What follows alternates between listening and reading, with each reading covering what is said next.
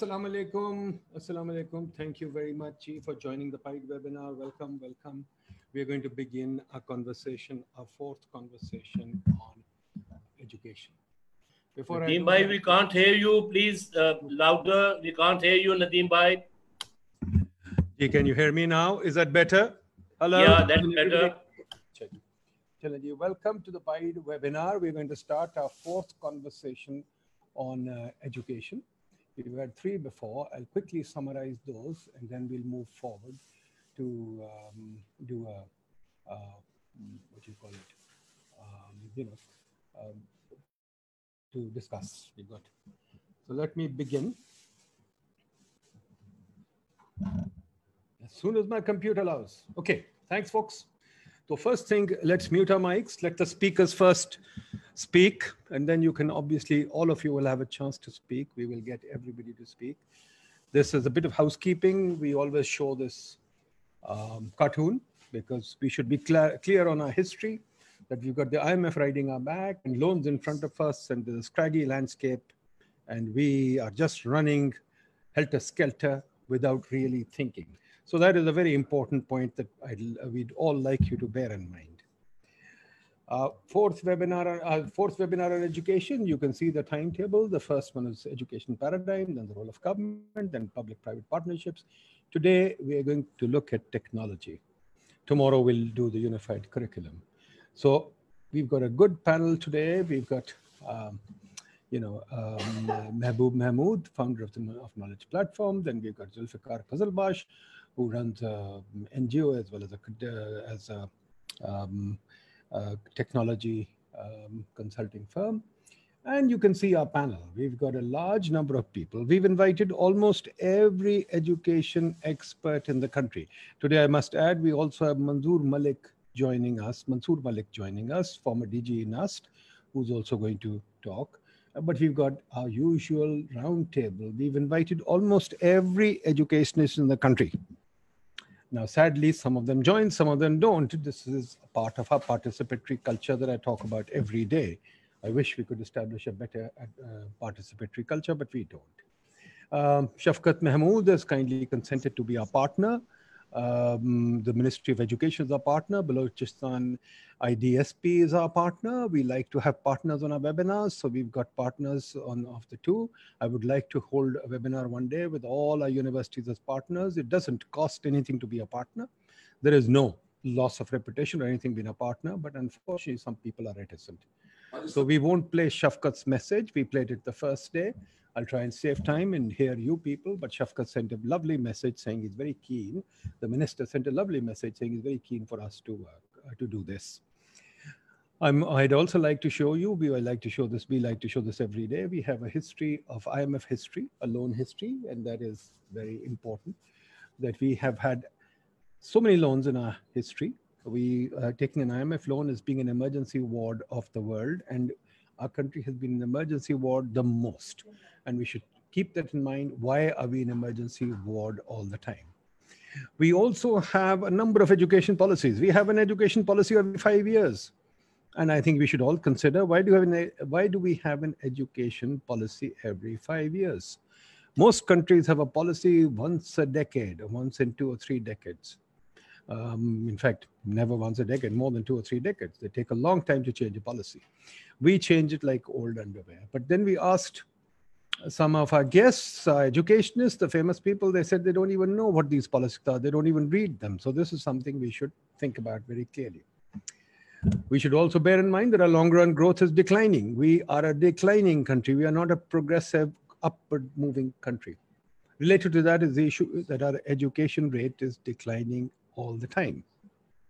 We have, and it's one of the lowest in the world. We also have done a number of roundtables and webinars on many things because we like to learn about our economy.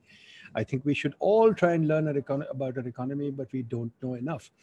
We've learned that policy inconsistency and poor policy development is a huge problem. Transactions costs in doing everything are high. Market development is very poor. Over-regulation is everywhere. Energy is a huge problem. Cities are a huge problem. Markets are a huge problem. Number of things that we've learned, and we would like to go into. We published a lot of stuff. It's on our website. So This is a cartoon that I'd like to show again, that we should like to show every webinar. It's from 1950. 1950, Pakistan Times made this cartoon, and it talked about our aid dependence then, that we are running on crutches made of dollars. And our donors are standing at the back and saying, let's keep them addicted to our drug. And that cartoon is still relevant 70 years later. Returns to education, we'd like to also point that out. Being an economist, I think, or our economics institute, returns to education in Pakistan are very low. So I don't know why we think that children should get educated, because they are not as high as the rest of the world. Why are our returns low? Is it because our curriculum design is bad, or is it because our labor market is bad? Are we prescribing the right thing, or are we just doing do-gooding? I showed a video in the first day, and the video said that we are prescribing, well, not we, he talked about himself. He said, I was learning Wuthering Heights when the market was teaching me something else. Okay, let me just quickly summarize the debate we had. 19th, we had a debate on what is education. It was a good debate, lots to discuss. We learned that the children in our schools or parents don't want the education we give them. There's a very high dropout rate. And this is probably because there's too much centralization, too much ideology, too much citizenship and nation building in our curriculum. Education is not thought of as an investment and social mobility, that the poor should get educated and get a good job and move on. We don't recognize that the poor have an opportunity cost, that they spend time learning, they spend hard work learning. And if they don't learn market skills, it's useless to them. We don't see that they volunteer to get educated. We only think that Article 25A should be passed and they should be cheap education, which is absolutely the wrong way to think about it. Teaching is not related to the students' experience. Students are street smart. They go out shopping for their parents. They do chores. They do all kinds of things in the market. But we don't lever that. We teach them unrelated to their experience. Students are voting with their feet. They don't want our education because we rule out their exploration and creativity. Digital world, Facebook, WhatsApp, which illiterate people are using, but we are not using in schools, and that's what we'll discuss today. Structural schooling remains fixed, too much concrete with teachers, and a heavy emphasis on teachers. There's a deep disagreement on the language issue. Some people want to teach in Urdu and local languages. Others, myself included, don't care about language. Diversity, experimentation, and choice is not there, and we are measuring the wrong things as far as education goes. So this was the first day. The second day, we talked about the role of the government and what it is. Unfortunately, we find out people have wishes and don't understand the role of the government. We found out that policy is just write-ups. Unfortunately, it is not well made. Quality, we think that the state can provide everything, but unfortunately, we also hear from many people that the state is not capable of providing everything. Then if the state is not capable of providing everything, why are we asking the state to do more? Education policy seems to be devoid of instruments. It seems to be wishes more than anything else. 14 education policies, and we have learned very little. But the other thing is we don't have any evaluation of policies. We have very little M&E. M&E of education is done by donors and international agents. Ministries don't do it. So what do ministries do? Ministries run schools. But if they run schools, how do we have decentralization, diversity? So there's a big problem there. What should the ministries be doing? And that's important to think about. In ministries should be focused on M&E and developing long-term policies, but they're not doing that. Regulation, everybody wants schools to be regulated, but again, we think that regulation is going to be done by a benign, all-knowing government. But then we don't have a benign, all-knowing government, so how do we regulate schools? So there's a big, big issue there. How are we going to regulate schools? There is a strong opinion, especially Shanaz was really eloquently pointed out, we should be looking at outputs and not inputs. We should have results-based management, but we measure only school dropout rates and school attendance. We are not measuring their output, so that's a big thing. There's a strong minority opinion, again, that government should be out of the business of schools. Government should be more helping finance and do more nurturing education rather than publishing textbooks. Textbook boards are obsolete, and that government should not probably be building schools because their schools don't work. They give the schools over on contract to others to run. There's a strong opinion that local community and parent organization, not government, should run schools. But then the level of participation by our parents and our educationists and our people, we are not a participatory culture. Shahid Kardar pointed out to me in a conversation, I hope he's here, he can say it himself, that even in our music, we don't have a participatory culture, we have a listening culture. Whereas in the West, everybody sings together. So we should think about those things too. On the 21st, yesterday, we talked about the role of the government. And what did we learn? We learned that the private sector has an unfettered control of education, and partnership and common goals don't exist. So what did we learn? We learned that the sector is fragmented. Private education is growing. It's a growth industry. But the government has vacillated. We won't say abdicated, because Musharraf objected strongly to the word abdicated, and we don't say abdicated because it can't abdicate. Every government fights an election on campaigns on education, but then it has a vacillating role. It makes Pakistan Education Foundation, kills it. It makes Danish schools and kills it. It makes a policy, kills it. Government is losing share. Private sector, 60% of schools, of children in schools. Private schools are large in supply, and there's a large variety of schools, from rich schools like Beacon House and Grammar School to poor schools. We called a person from poor schools yesterday, the president of the foundation. They've got 120,000 poor schools. Quality of schooling varies with price. Of course, the more expensive the school, the better the education. But that means social mobility is low, and we should worry about that. Facilities in schools are poor. Yes, the rich schools have built some purpose-built campuses, but largely there are no purpose-built campuses. And the poor schools are sitting in non-purpose-built campuses and with very poor facilities. Teacher training remains an issue, a big issue.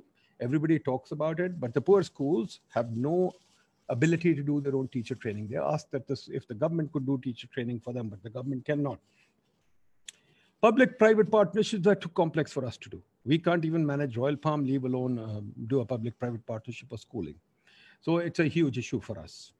We would like to develop a collaborative approach between government and education, but right now, instead of collaboration, there's a combative role, because the government seems to want to take them on, and people also want conflict between government and school, and that's not the way to go. How do we do collaborative approaches? A lot more needs to be done. We have 24 taxes on schools and onerous inspections and regulations like textbooks and curriculum. That is perhaps not the best way to go. Both sides need to develop a more thoughtful approach to engagement, but unfortunately, we don't know how and where. There's no think tank on education, no thought on education. A new partnership on education has to be evolved on active M&E and research, but we don't have that. Government must develop that approach rather than build more central control. But unfortunately, I don't think the government wants to do that. So today we're going to discuss how to harness technology. How, what, and why. The tablet and net, are they enough? Should we stop building schools? I'm deliberately raising provocative issues. We need to think about that. The Khan Academy online learning is now 13 or 14 years old. Are we too late? Can we merely take Khan and forget about building schools? Why are we wasting money on brick and mortar? Can we forget about teachers? Are teachers and schools obsolete? Can we jumpstart, accelerate, leapfrog a quality problem? Growth will not happen, development will not happen if we don't accept these three words. Jumpstart, accelerate, and leapfrog. These are the words of the 21st century. We must use them. Is technology a quality panacea? These are things that I think today we should take up. Are we adopting technology fast enough? I'm not sure. What are the constraints? Do we have widespread use of the net? Do we have widespread instruments? For example, the government has put a tax on tablets and phones. Phones are now far more expensive than they used to be. Is that a good policy? Do we have enough understanding of what the constraints are? What policy do we need for adoption of technology? Is our policy still steeped in the past of building more schools and teachers, or do we have technology squarely in our policy? Where is our government of technology policy? Will technology accelerate innovation, exploration, and creativity? These are again buzzwords that we must take seriously. They may sound like buzzwords, but this is the new world. And we must accelerate, innovate, and creative, important things. Does technology require any complementary inputs? As I said, do we just give a tablet to every pupil and forget about it? Or do we need more things? So this is what I want the panel to focus on. Now with that, I'll just quickly say a couple of things before we proceed. One is, let me welcome back Idris Khwaja, a PIED stalwart, former dean at the Air University, has just returned to the PIED. So I want to welcome him and acknowledge the fact that he has come back. But with that, I'll move on to opening the panel. But before the panel, Shahnaz Waziri requested that she should have a couple of minutes. Shahnaz, would you like to say something about the past few days? Then we'll move to the panel. Thank you very much, Nadeem. I just wanted to refer to a couple of things that came out because I've been attending, as you know, all your sessions. A couple of very, very key, I think, themes are coming out of what we've been hearing over the last couple of days. One clearly centers around this whole issue of education as a right, the right to education, the entitlement to education, and the general perception that, as Adam Smith has said, that the marketplace really doesn't is not bothered about the right to education. The marketplace is bothered about supply and demand and best, quality and cost. But yesterday, the most inspirational stories came out of Seema Aziz from CARE, who had founded her entire philosophy of the hundreds and hundreds of schools and the over 250,000 students on the whole concept of the right of the child. And she had developed that, and it had evolved through these almost 25 years or 27 years, taking on government schools in a management model and arrangement. But the foundational concept behind it all, the mission, the motive was that this child, every single child, has a right to education. So often when we say the private sector is not bothered about the right to education, it's not always true. Similarly, when we heard from Zia Akhtar Abbas yesterday, again, exceptional analysis. I must compliment you, Zia, if you're listening. I think the whole issue of cost, quality, enrollment, and all the multiple functionalities of what it takes to put together a fairly large system, and which have close to 1,900 schools across the country. Once again, TCF is founded on the very concept that every child has a right to education. And if the state is not going to do something about it, we as society are going to do something. So these are two societal actions which are very visible. I'm just mentioning these two. There is also DIL. There are several others. On a smaller scale, mid-scale, across Pakistan, I would echo, I think, what Mehboob said yesterday, that a lot is happening in Pakistan. Yes, you've listed a lot of things that are not happening or should happen or are dysfunctional, but at the same time, society is stepping up and several things are happening. He talked about the intellectual capital of Pakistan. He talked about the technology capital of Pakistan, and that is quite true, and that has not been actually catalyzed. And I think catalyzing technology for me, was a big takeaway, and unlocking capital.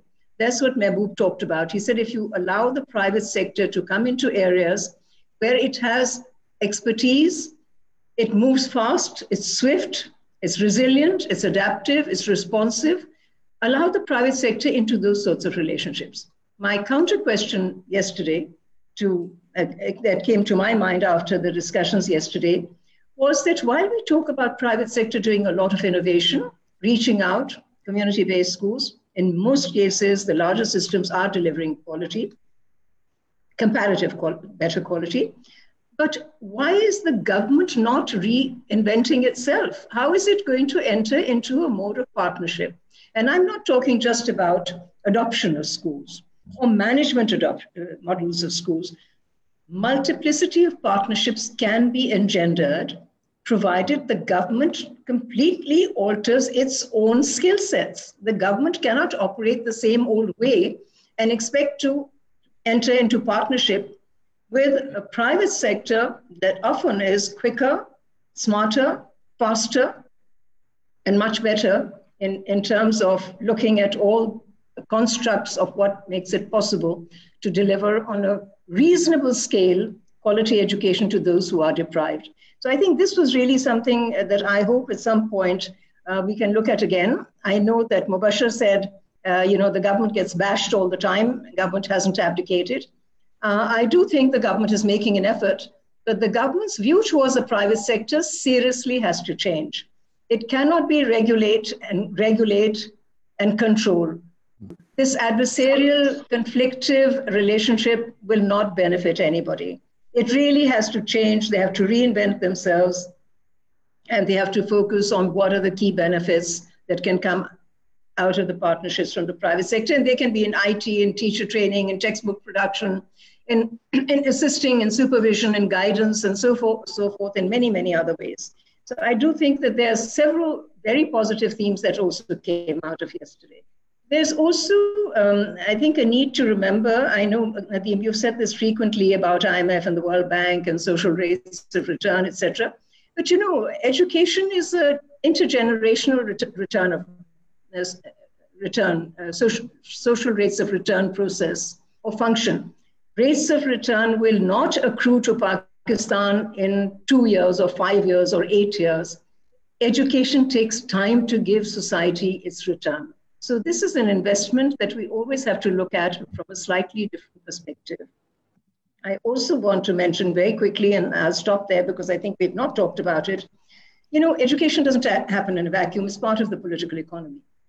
You cannot educate children coming from impoverished backgrounds unless you do something about their health, their food, their nutrition, their safety. You cannot continue to provide education for a country that refuses to accept that family planning has to be a serious consideration for couples.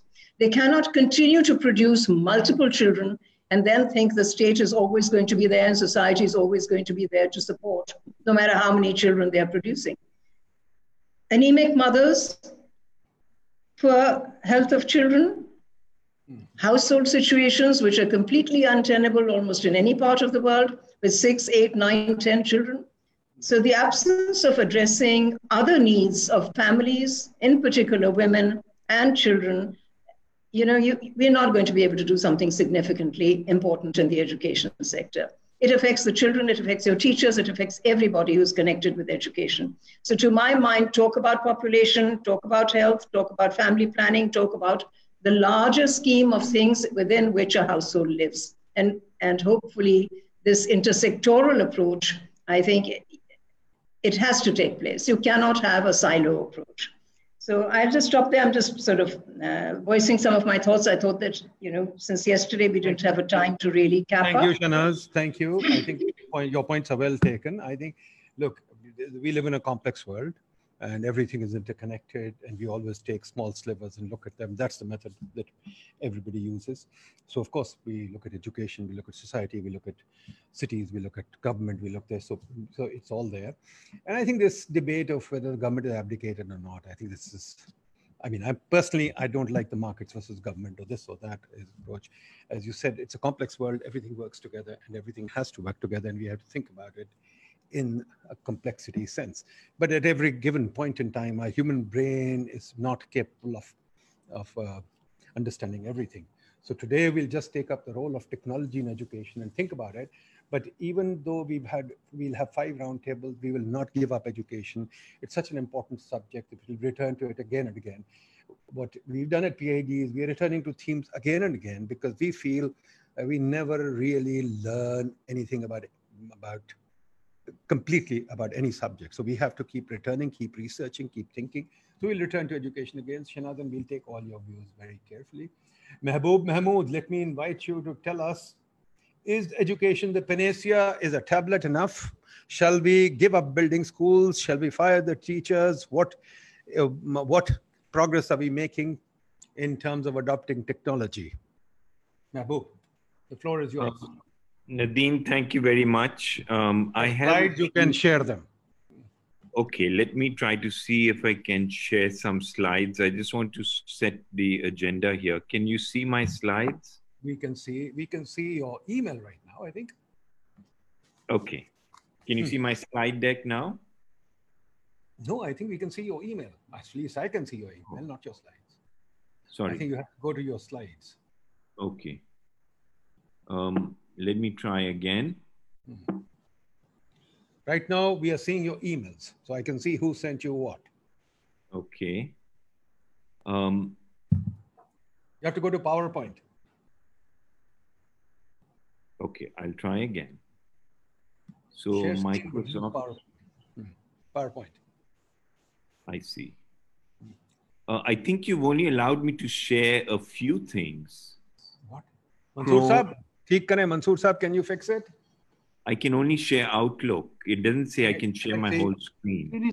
Sir, you have to, sir, you have to open your slide first, then you have to share. You are co-host, so you can share anything, sir. Can you see my slide now? Nope. Okay, sorry about this. Let's try now. Now we can't even see your screen. You're not sharing screen yet, I think. Yeah, Can you that's see it. my? Yeah, that's much. see Yeah, my we are there. slide? We are there. We are there. Now, if you start your show, we'll see it. Yeah. Okay. We can see your slide. Good. Yeah. I think I don't believe that that just giving a child a tablet alone will do it. First of all, there are many aspects of education that have nothing to do with the pure learning process, socialization, and so on. The second thing is that even with respect to the academic learning process, a good teacher, a good schooling system can help tremendously. So we need the traditional education system and the new education system to work together to create a revolution. The good news is we have what I call 25,000 intellectual entrepreneurs. That to create a revolution, you need a class of people who are able to do things and who are committed to a change. And I think in Pakistan, we have set up now 150,000 schools. And these have been set up by about 25,000 entrepreneurs. So, of course, TCF and Beacon House and SEMA occupy the commanding heights. But there are also over 22,000, 23,000 individuals who've set up small schools across the country. And in some respect, this is the real miracle of what's happened in Pakistan. Now, yesterday I talked a little bit about how big our private sector education system was. And actually, I was a bit incorrect.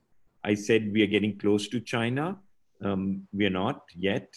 India has the biggest private sector education with about 125 million kids. China has about 45 million. Indonesia at 22. And Bangladesh at about 20. We are at 16 million, but if you include non-formal basic and you include madrasas and so on, in other words, all the kids in the K to 12 range, even if they're not in the formal education system, then we had 22 million kids in the private sector. So at any rate, we are the fourth or fifth largest private education system in the world. Secondly, that education system is growing at about, in the last Pakistan education statistics data, average growth rate for the last 3 years up to 2017, where the data was from, it was growing at 12.7%. If you look at, extrapolate the growth rates, but bring them down, by 2025, the private sector will be bigger than the public sector, and it will keep getting bigger and bigger.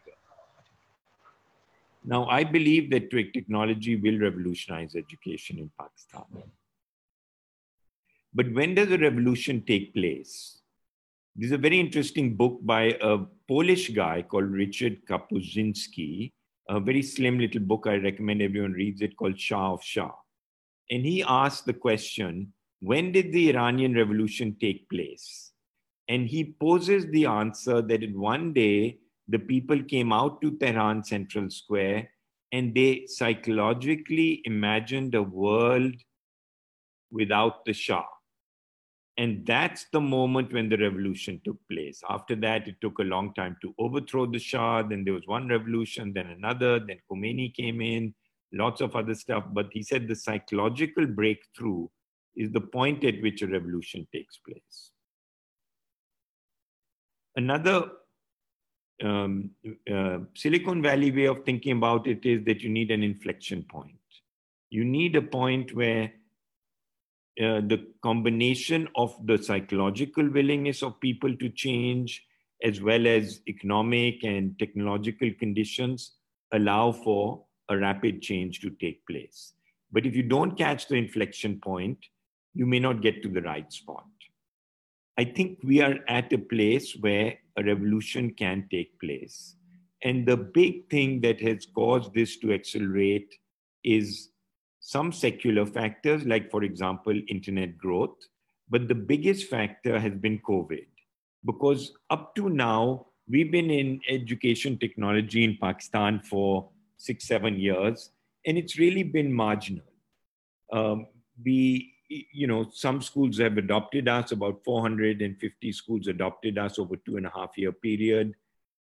After COVID, 330 schools adopted our solution in 60 days. So what you're seeing is technology-based education has moved from the margins of the education enterprise into the center. Everybody now recognizes that technology is not a question of should it happen. It's a question that it must happen, and we can bring in technology to change education. Now, I should say one thing about the cost of technology. Leaving aside the question of devices and bandwidth, I mean, we offer our service at 100 rupees a child a month. So as technology scales, one of the things you'll end up doing is being able to dramatically reduce costs of education in Pakistan. This is one of the promises of technology. Now, I'm giving you some data from 2016 just to show you how we are collecting data. And people think, what is education technology about? Is it about videos and content and all? Ultimately, it's about data. So this is something even as far back as 2016, we've been serving the country and also collecting data all for free, across the country. And you can see what a wide distribution there is. Of course, across the Indus, around the Indus, you always have a bigger distribution of people, but even technology can help you get to very far out places. Now, this is, for example, data we're collecting on schools, that we can benchmark schools and how every school is doing on every subject and so on. This gets even more interesting. We decompose every subject into skills, and every subject has about 200 skills. So I can tell you with a high degree of certainty that in 10th grade mathematics in Pakistan, solution of quadratic equations and nature of roots of quadratic equations is the biggest problem in the country, across the country. But within that, I can tell you which particular formulas give problems. So ultimately, technology is not about videos. Technology is about data. And the interesting thing is now we are moving from data to doing. We are just not capturing information. I'm not just telling you which formula kids have problems with, or how much percentage of kids don't understand past continuous tense. Because now with artificial intelligence, we are giving recommendations to teachers and to students as to what to study. Not only that, we're giving them recommendation, we're giving them what they have to study.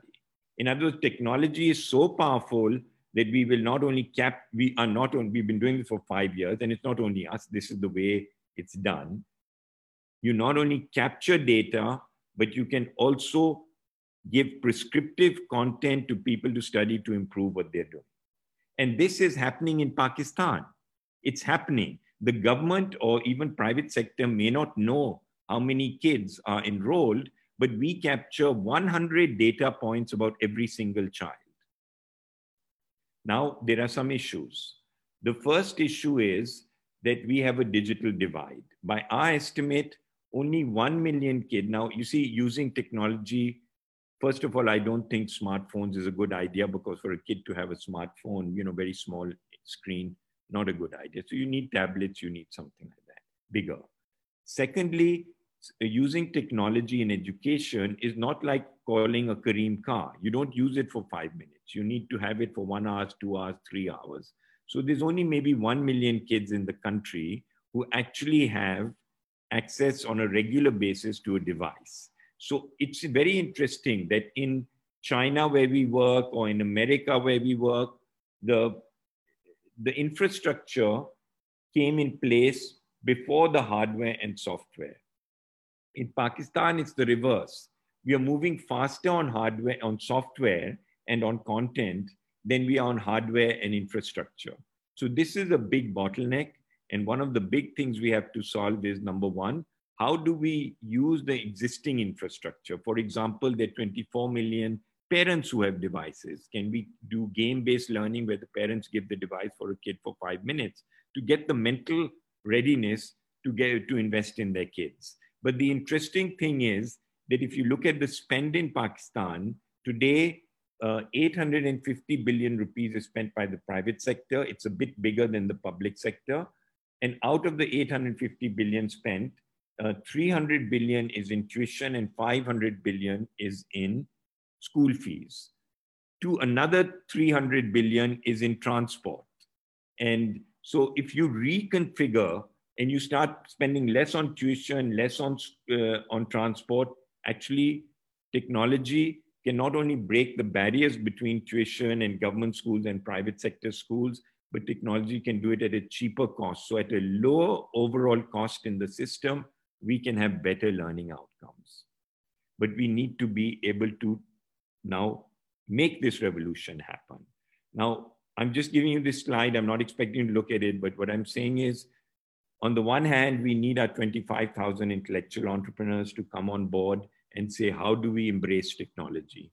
The other is, let us recognize this is an extremely, extremely complex area. In any one given day, we, as a small company, are thinking about natural language processing, artificial intelligence, games-based learning, story-based learning, video formats, game formats, asynchronous data, cloud computing, and about 40, 50 other things. This is not the role of government. These things are moving so fast and they are so complex, only the private sector can do it. And I want to now just give you an example of what is happening across the border. In Pakistan, we have maybe 25, maybe 30, maybe 40 companies who are seriously into education technology. And I'm being generous when I'm saying that maybe 20 million has gone into funding. In India, there are over 400 companies that are serious players in EdTech, and over $3 billion have gone into funding. So I believe every child who gets a good education is not only empowered, but they can pay for their education themselves. So what should we be doing? The biggest challenge in the longer run will be, how can we bring in, instead of a 16 billion rupee, 1600 billion, 1.6 trillion rupee education system, how do we make it into a 7 trillion rupee, or even 7 trillion or 10 trillion rupee industry? Education has to grow 3, 4, 5, 6 times in terms of the funding. Every person who is in this room has got a benefit of education. We've got 20 million people who have done well out of education in Pakistan. Whatever I have done in life is because of education in Pakistan. Today with technology, I can be linked to one child in one village, if that's all I can afford, or one school in any village. So we can use technology to link people. We can use technology to unlock capital. We can use technology to capture the future income flows of kids in Pakistan so that they pay for their own education. Because one thing that is for sure, you educate a pool of people, they will produce more value than the money is put into education. So this is a question of innovation. It's a question of financial innovation. It's a question of technology innovation. And it's a question of the private sector and public sector working together. It's all possible. The tools are here today. Finally, the different points of inflection point have come together. The question is, do we have the vision and do we have the willpower to make it happen, or are we going to go down in the other direction? Thank you. Excellent, very good. I think you've raised many very important issues, but at the same time, it seems that we are still far from making progress. So always the cup is half full, but it's also half empty. So let's look at it. Can I invite Zulfikar Saab to give his take? Zulfikar Saab represents Thank you so much, Nadeemul Haq Saab, for having me on this esteemed panel. By way of introduction, I spent the last 2 years of my life, looking at use of technology in the Pakistan's education system space. I was the technical advisor into the Ilm Ideas 2 program, and then I've been a consultant on various things, and I helped found the Ilm Association. And what I've come to the conclusion, I have written in a book of mine, which is about to be published, which has a lot more detail, about what I'm going to be talking about. I didn't create a slide set, but I'll start by saying that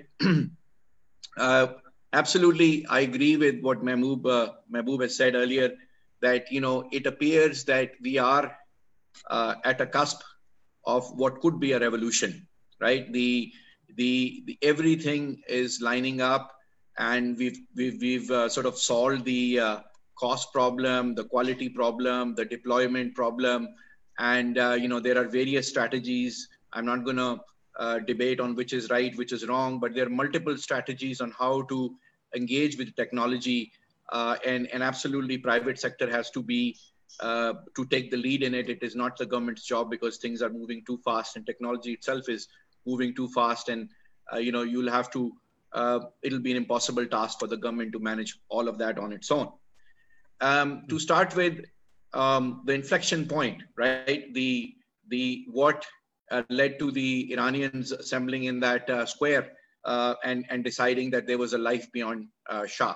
So, as far as technology is concerned, it is a vital part of the global economy. I mean, it started being used more and more in every industrial vertical and service since the 1990s. And now there is absolutely no industry vertical, no service, no profession that you can master and advance in today's global economy without being a master of the technology that is being used in that particular vertical. So it's sort of absurd to say that our education system can exist without technology, without multimedia, without digital content, all of these things. It really, once you look at the whole picture, and you accept the fact that economic motivation is a large, if not the only motivation that a student or a parent has to send their child to school, and industrialization and use of technology is what will ultimately determine his progress in that particular vertical or profession. I mean, Zulfikar Saab, sorry to come in, but quite frankly, हमने technology बिल्कुल avoid की है हुकूमत में. हमने technology बिल्कुल avoid की अपनी लाइफस्टाइल में. तो ये कहना कि टेक्नोलॉजी अवॉइड नहीं हो सकती है. हमने पाकिस्तान में फुली अवॉइड किया, बिल्कुल कहीं टेक्नोलॉजी यूज नहीं हो. So please let's bear that in mind. Let's not be, what I'm amazed at is we're always a little fanciful, and we think things are happening, but unfortunately they're not. Ji, go ahead. Ji, so you're absolutely right, and that is the mindset that I'm trying to break with these arguments by saying things that essentially a lot of us know are true, but somehow we don't put them all together. देखिए, technology is scalable, right? अगर आपने inclusive education की बात करनी है, तो you have to go into technology, because you can create technology once and you can keep on redoing it till you get it right. That we know, but the question is how. Right. So the implications that are there for our country is four things in my mind. The first one is that we need to conclude the debate whether it is needed or not. Okay, it absolutely is, because it is the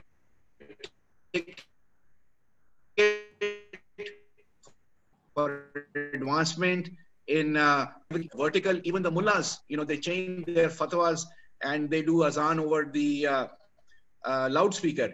So the idea that the government is resisting, or there are still educationists that are resisting the idea that we can have an education system that somehow does not involve technology, and it's sort of saying that purane zamane mein that the cottage industries that at one time we let the world in is going to survive the revolution of the automation of the industry. It is just not possible. You have to, conclude this debate. And ye jo aapne baat ki ke this, debate, whether it's needed or not, needs to end.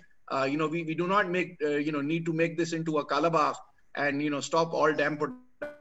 No, but that's why I'm asking. That's why I'm asking. Let's end the debate. We make our minds that, there are better projects. Yes. So first thing is, so the second thing is that you accept that it is the only way to fix the inclusivity in education problem. It is not possible through our economics and our funding capacity to have the number of teachers that are required to service 75 million people. It is just simply not possible. In order to attract and make them better teachers, you will have to double their salaries. You will have to make this a more, a profession which attracts more brains into this, better quality people, all of that. Even if you, go down that route, it is simply unaffordable. We cannot do it. We will have to have a 30-year or a 50-year roadmap. So technology is the only way, right? You can create content in the economies of scale that is potentially able to create the teaching gap, right? So we agree on that. We agree on that. Zara aage chale na. We agree on that. We don't need to belabor. So we agree on that. Aage bataiye. Okay, right. And then the third thing is, so what is technology? Technology means different things to different people. So if you are talking about a developed world economy where they spend $1,000 or more a student a year, you're talking about artificial intelligence, you're talking about information of things, you're talking about a lot more capability, you're talking about smart classrooms. We can't afford that. So in Pakistan, it is a different story. Maybe it's a TV and internet connection. So what we need to be worried about is the digital infrastructure that allows good quality internet connectivity to get into our basic school system. We need to have, virtual schools and, self-taught internet content like Khan Academy sort of solutions, jo ke allow kare so children who are, because of cultural issues, women who cannot go to school, are not allowed to go to school, can still be educated. We need to work within our paradigms, and digital, technology in that form or fashion can only be produced domestically. देखें, मेरा जो main conclusion है इस 2 साल को करने के लिए कि what needs to happen is that we need to promote a digital and innovative learning industry that is domestic, that is sensitive to our culture, that essentially gives local context, gives the skill that is needed into local communities, or digital content, because it is flexible. It allows to do that. Ye jo, the government has done this unified curriculum thing with the motivation of maybe madrasa system or online jo hamara normal system hai usko koi darmiyan mein koi jod dein. I accept that. Maybe that is a national goal. We need to have unity in we can't have 2 systems. But to say that the rural person has to have the same curriculum as the one who is in an urban place, by and large, is a mistake. I mean, everybody should see that as a mistake, because unless you give that child some skills that are useful in his local community, you're creating a national problem where you're creating urban migration. You're not helping solve that economic problem. So you have to make education relevant, and digital technology ke saath, that is the beauty of it, because you can have different content for different population groups, and the government has to essentially. Thank you. Thank you very much, Zulfikar Saab. Mansoor Saab, can you quickly tell us what your thesis is? Mansoor Saab, you're not unmuted. Okay, can you hear me now? We can hear you. Okay, so thank you very much for giving me this opportunity. I spent more than 45 years now, first 30 years as a paid, professional, and last 15 years as a volunteer, leading several programs, both for technology, education, and now economy as well. I'm basically a technologist. We set up the state-of-the-art NUST new campus. We changed the sword and those 18th, 19th century emblem of NUST. We created a new knowledge book flying in 4 different directions, representing 4 provinces. and we captured the whole spirit of defining futures. That's what we thought of setting up a state-of-the-art university, NUST, which is now top 300 of the world. So we bring in technology, we bring in economics, and we bring in education together. I also had the opportunity of spending 6 of my best years in the political think tank, leading the education policy group, and trying to then integrate all these 3 things together as part of the think tank initiative, which now Shafqat Saab is trying to implement. So that from 2010 to 2016, we tried to bring in all the international best practices of how do we use technology and how do you use economics and to drive our education system in the country. We don't want to produce any more Shelleys or Keats or Shakespeare's, or for that matter, Ghalib or, Mir Taqi Mir. We require technical savvy, skill level workforce right from the bottom up. So we are talking about small skill levels. Mansoor Saab, again I come to this. Mansoor Saab, I'm sorry to interrupt. Again I come to this. बताए ना how?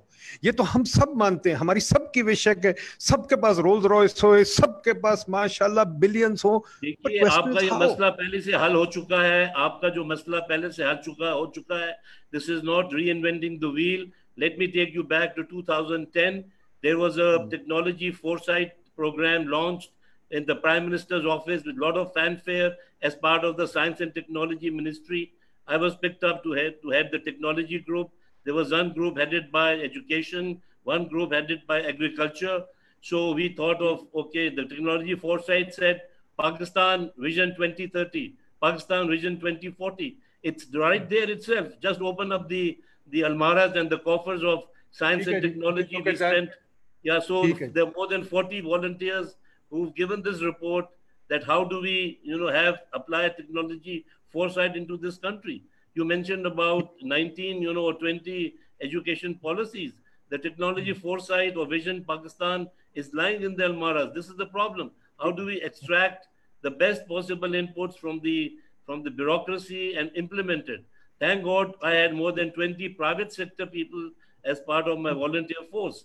So we launched the e-education program. We launched the e-health program. So those minor pilot projects are already there. And so we need to now multiply it by perhaps 1,000 times or 500 times. So the question is, we are not reinventing the wheel. Everything is there. All we require is no action plan. I'm totally with you. So let's take out all those documents lying in the almaras and let's implement it quarterly, yearly. And that's what Shafqat Mahmood Saab is trying to do. Our education policy was complete in 2013. So now we are in the 7th year of implementing that education policy on which we spent 6 of our best years. So the whole process of implementing education, technology, and economics is a time sort of. Thank you, Mansoor Saab. Thank you. Very kind of you. I think we looked them up indeed.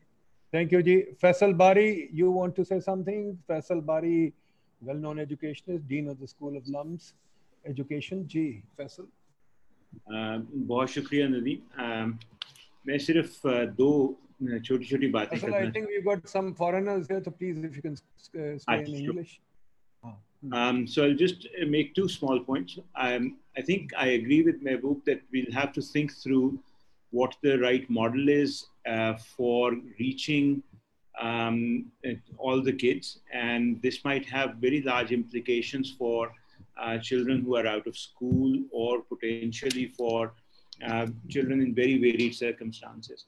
Over the COVID period, I've also become very aware of the impact that space has on learning as well. So universities and schools provide a very democratic space as well, where children away from their home environment and the variation in home environment are able to learn in an environment where they are put in a similar position. Of course, all things from home cannot be taken away from that, but a lot of things can be. They have equal access to everything, library, other things, as well as the attention of the teacher, more or less.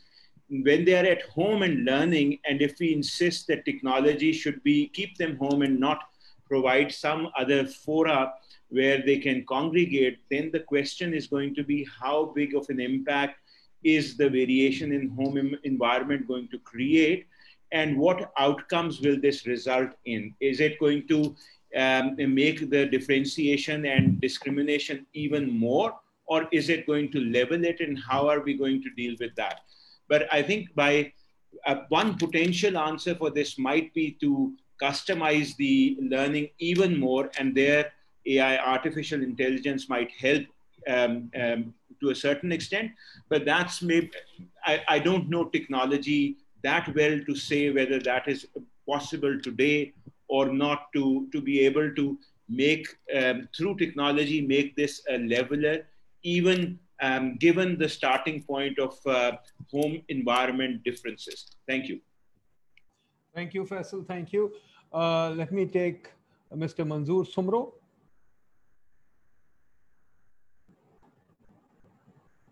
Manzoor Sumro, sir. Thank you, Dr. Nadeem. I think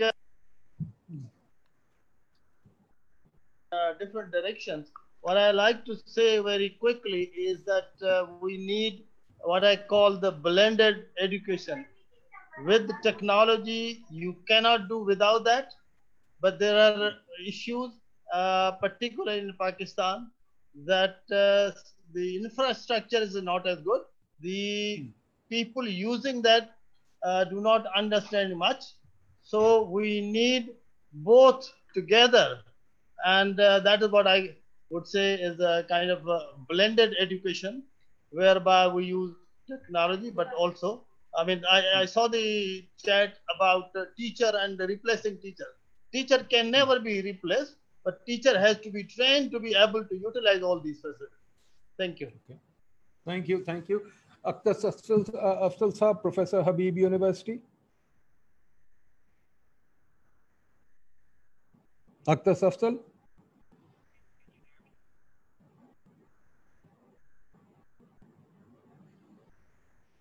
Are you able to hear me? Akhtar, are you there? Yes, sir. His mic is unmuted. Kindly, sir, go ahead. Akhtar, unmute करें. आपको मेरी आवाज आ रही है? अब आ रही है, बोलिए. Okay, sorry about that. Okay, so first of all, I agree with the points that have been shared here. That technology can be, is a very important next thing in the education sector. But I just want to make a few points. I think we should be careful before putting too much trust into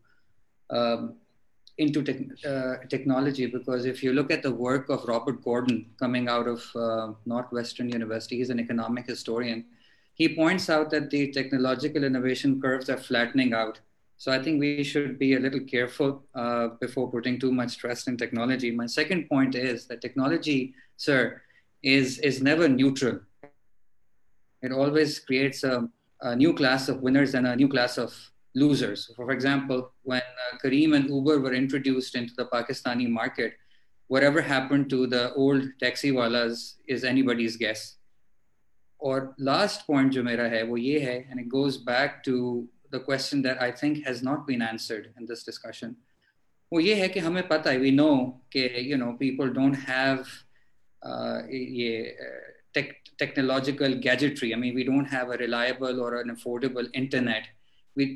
People don't have tablets, we don't have laptops. Who is going to provide all of these things? I mean, how is the market the solution? And if market is the solution, then why hasn't the market provided this solution to date?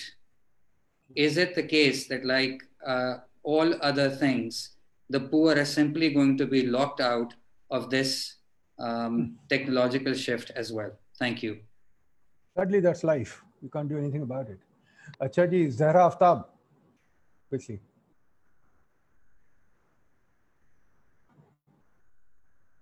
Come on, Zahra. Hello, Assalamu alaikum. Can you hear me? Yeah, Hello. We can hear you. Okay, so I just wanted to follow up on what Dr. Faisal Bari just mentioned about space. And I mentioned this day before as well, that being a woman, I'm a bit hesitant about emphasizing too much on technology. The only public space available to our girls, to most of our girls, is the school environment. So जब आप बहुत ज़्यादा technology पे emphasise करते हैं और उन्हें उनकी अपनी ड्वेलिंग में ज़्यादा बंद करते हैं, तो आई थिंक ये एक सोशलाइजेशन और जेंडर नॉर्म्स फिर से रीनिगोशिएट हो रहे हैं और शायद औरतों के फेवर में ना हो. तो इसलिए I think the school environment is very important for growth. दूसरा I do feel कि खान अकेडमी पे हम लोग बहुत ही ज़्यादा डिपेंड कर रहे हैं. I mean, being a literate parent, I don't find it very easy to navigate. So I think कि teachers का एक बहुत important role है जो हमें बताएं कि ये सारे apps किस तरह navigate करें. Thank you. ठीक है, thank you. Nadeem, can I just address a comment on space? I'm just coming back to you, Mehboob. I'm just coming back to you. अच्छा, अब्बास रशीद साहब पहले बोलने, फिर सारा नज़मानी, Adris Khwaja, and then I'll go back. Abbas Rashid. Ji, thank you, Nadeem साहब. I just a couple of quick points following up on what Mahmood Saab said and what the comment that Dr. Afzal just made. देखिए, एक बात तो, so the issue of market response, since we seem to be relying almost entirely on the market, तो महबूब साहब आपने ये बात अभी कही कि from 400 in X number of years, schools that have asked you to support them through your technology and आपके वो clickers हैं और चीजें हैं, and so that's a low baseline, right? So 400 plus 300 now, but that means that यानी जब ये crisis नहीं था, you know, there was, am I right in understanding that there wasn't much of a response from the market, as I think Dr. Akhtar just pointed out or suggested as well. The other thing is that I'm not sure if I can go along entirely with Dr. Nadeem ul-Haq's response that this is life. I think if we are trying to build a society that is stable, we can't really go very far with 5 to 10% of the people with the means to get a good education and so on. We know where really highly inequitable societies end up. We are seeing a bit of that in even the United States right now. So I think maybe if someone wants to take that up and Mehboob Saab, your response with regard to you know, the market response to technology. I mean, in a sense, let me put it even more narrowly. Do the schools that can, in your view, afford the intervention that you have to offer, are many or most of them actually doing that in order to give their students a good education? Let's leave out the low-fee private schools and the public schools and the whatever. Thank you. I think the market and versus government debate is really unnecessary and really not leading us anywhere. I think this is just... Sorry, Nadeem, can I just come in for half a minute?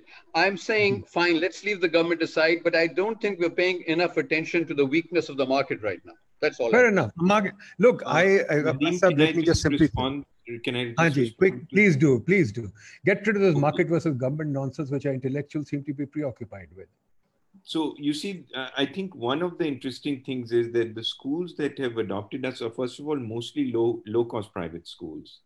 And secondly, on the women's side, I should say that women teachers and women and female students have a disproportionately great, we didn't go into this with the gender orientation, but we found that women actually adopt technology faster. Most of them don't have tutoring businesses on the side. So actually technology is a pro-gender neutralization factor. It empowers women more easily. Many of them have to go home and study. Now coming to the economics of the situation, actually the first thing is that many of the schools that have adopted us have already spent on technology. So actually if you look at this, because they've already bought computers, Punjab government put in 6,000 smart labs in schools. They were never used. KPK government has put in 1,700 smart boards. They're not used. So actually, we already are in a situation in the country where there is a greater hardware acquisition than utilization. So you can, that's low hanging fruit.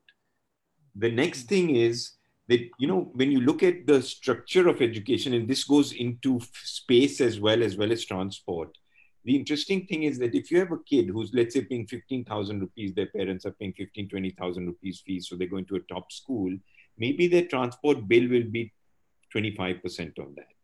But when you look at a kid who's paying 2,000 rupees in fees, their transport bill is often the same as the fees. And then you've got a tuition fee as well. So a kid who's paying 2,000 in fees is actually paying 7,000 rupees. So I feel that if you're looking at a revolution, we have to look at this from a transport cost perspective. We have to look at it from a school fees perspective, from a tuition perspective, and also how space is used. I think the space model that we need to move towards is a three-part model. One is we need to have nodes which serve thousands of schools, and they've got labs and hopefully playing grounds and really very, very good facilities, but being multiplied and being used tremendously.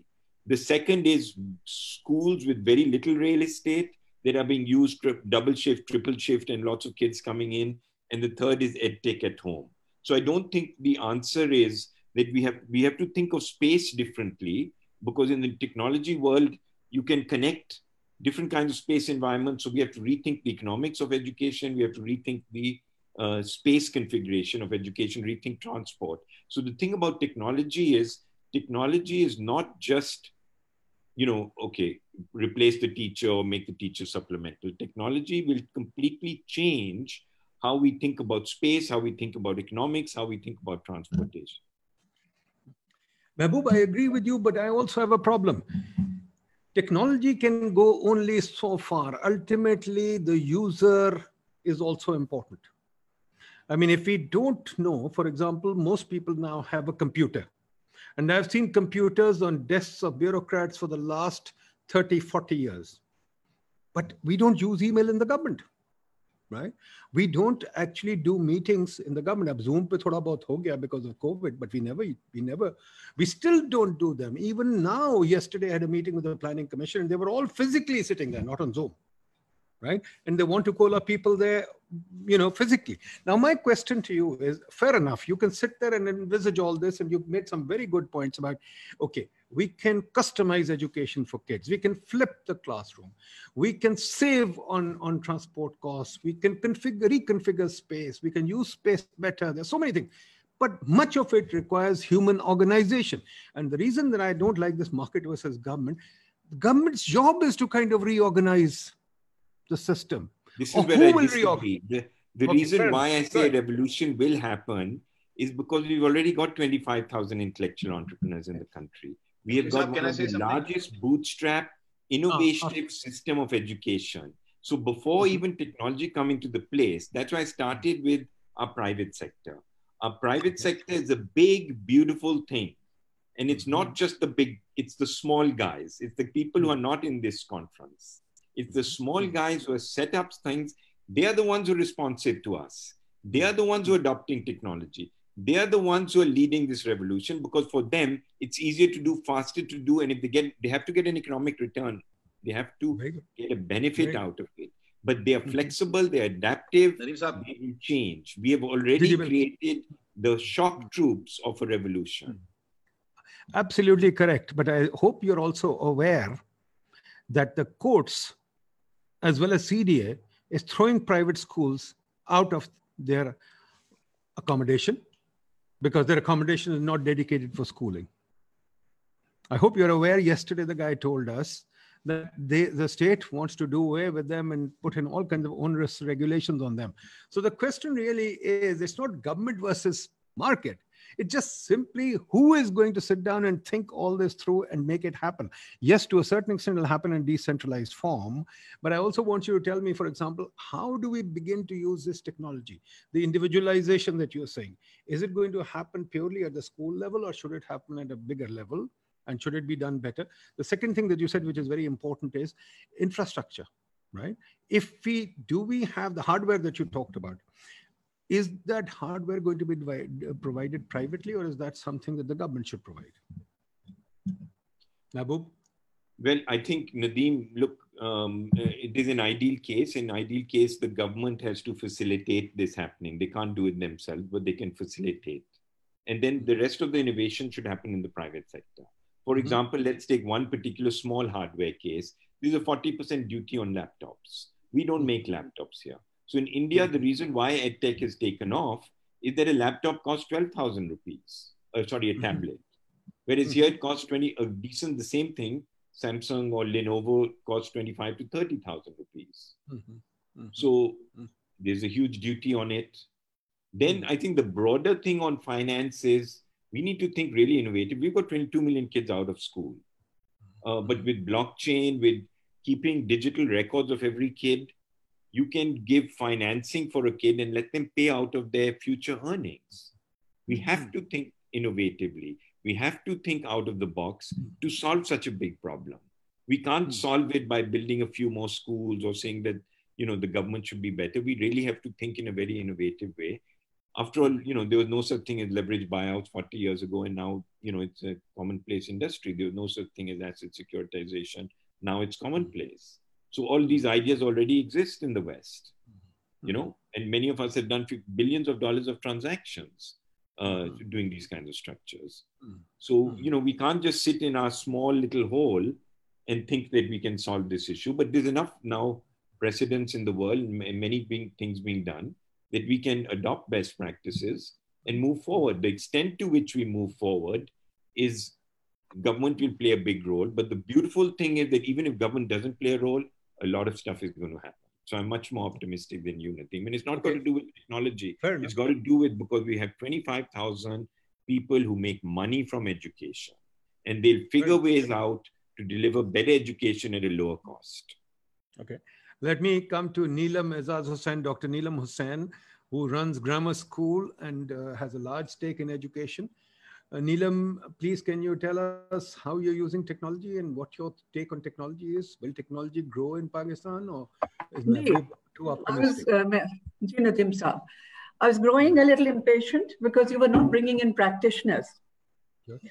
The reason being that if you look at the journey that practice has taken in Pakistan, I've been working in education.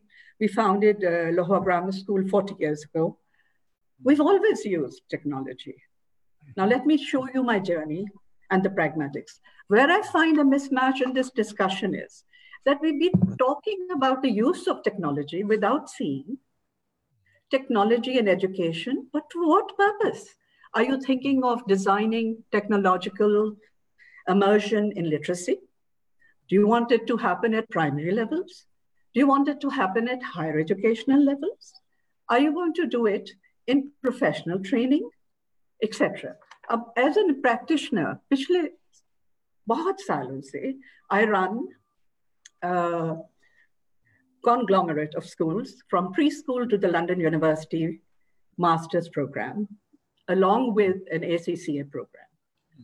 आप मुझे पूछें हमारी pragmatic journey क्या थी? सबसे पहले चीज जो आपको चाहिए कि जब आप when you make one curriculum for all, you will have no lighthouse projects left, no practitioner who has walked the walk and taken you to international levels of excellence will survive that. I think that schools should be given and educational institutions, which means from preschool to university and doctoral level, the right to choose whether they want to take on the national curriculum or not. If you want to meet the needs of equality, equity, then put Maslow's hierarchy of needs before you. First, fulfill the needs that are at the base of the pyramid. Does everybody have food? Does everybody have a home?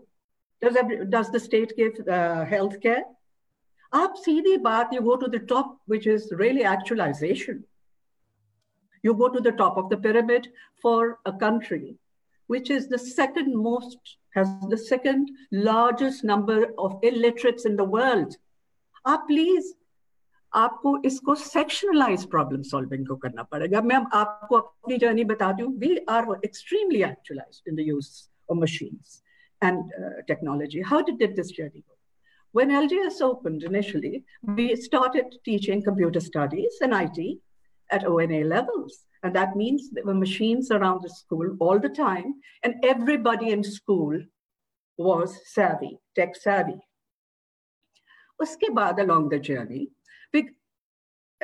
this journey has now ended with me offering from the London School of Economics a computer studies and artificial intelligence undergraduate program as of this September. And the only place it's being offered in is LGS Defense and LSE. अब बात ये है कि जब आप equality को और enhancement को और एजुकेशनल रिसर्च को एक मॉडल में डालकर सोचते हैं तो it's all modelled. Now let me tell you, after everybody had studied IT as a subject and as an activity from grade 1, I also introduced the IB World School system as a parallel. In the IB World School system, you have to have 21st century thinking skills, where the learner is the teacher, which means I had to give tablets to all the students. We had to change teaching. And this went alongside a core curriculum, which was, of course, the same as Cambridge: English, maths, Urdu, etc.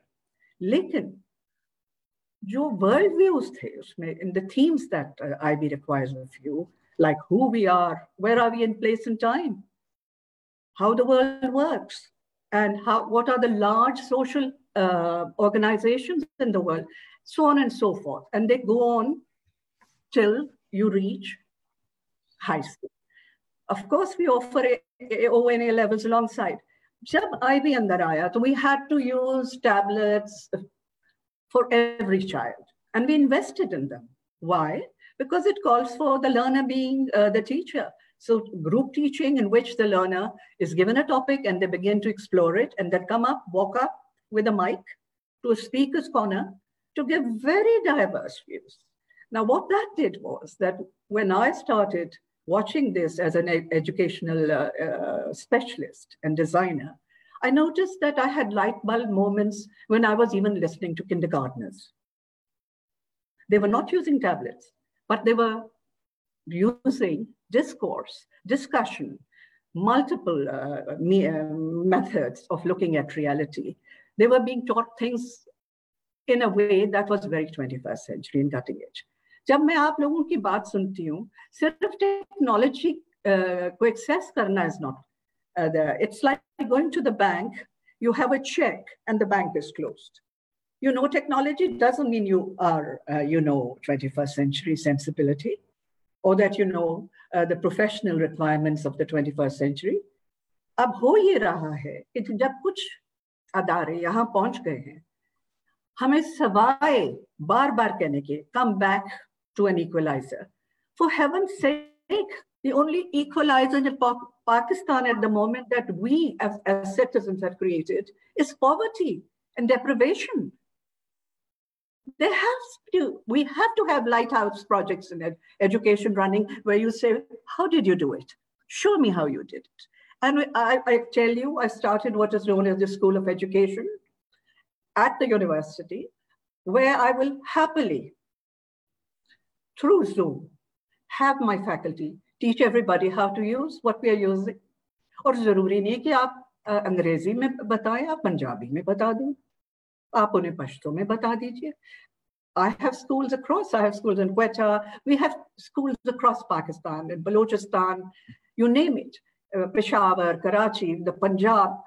So बात यहाँ ये है कि जब ऐसे हैं institutes, तो sir उनके, why is the government so oblivious of their existence?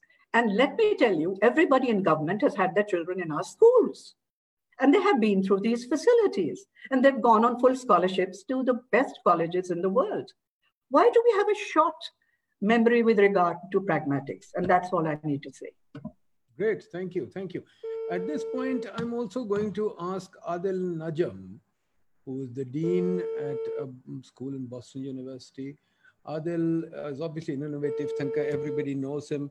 And I think I always at least benefit from what Adil says. Adil, what's your take? Can technology solve the problem? Does the government have a role, or should we leave it all to the private sector?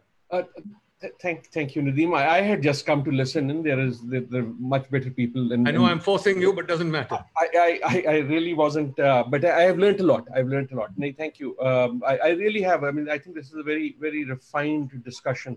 I hadn't really planned to speak, but since you've put me on, just a couple of thoughts that I've learned from this discussion, which really is very excellent. I say that honestly.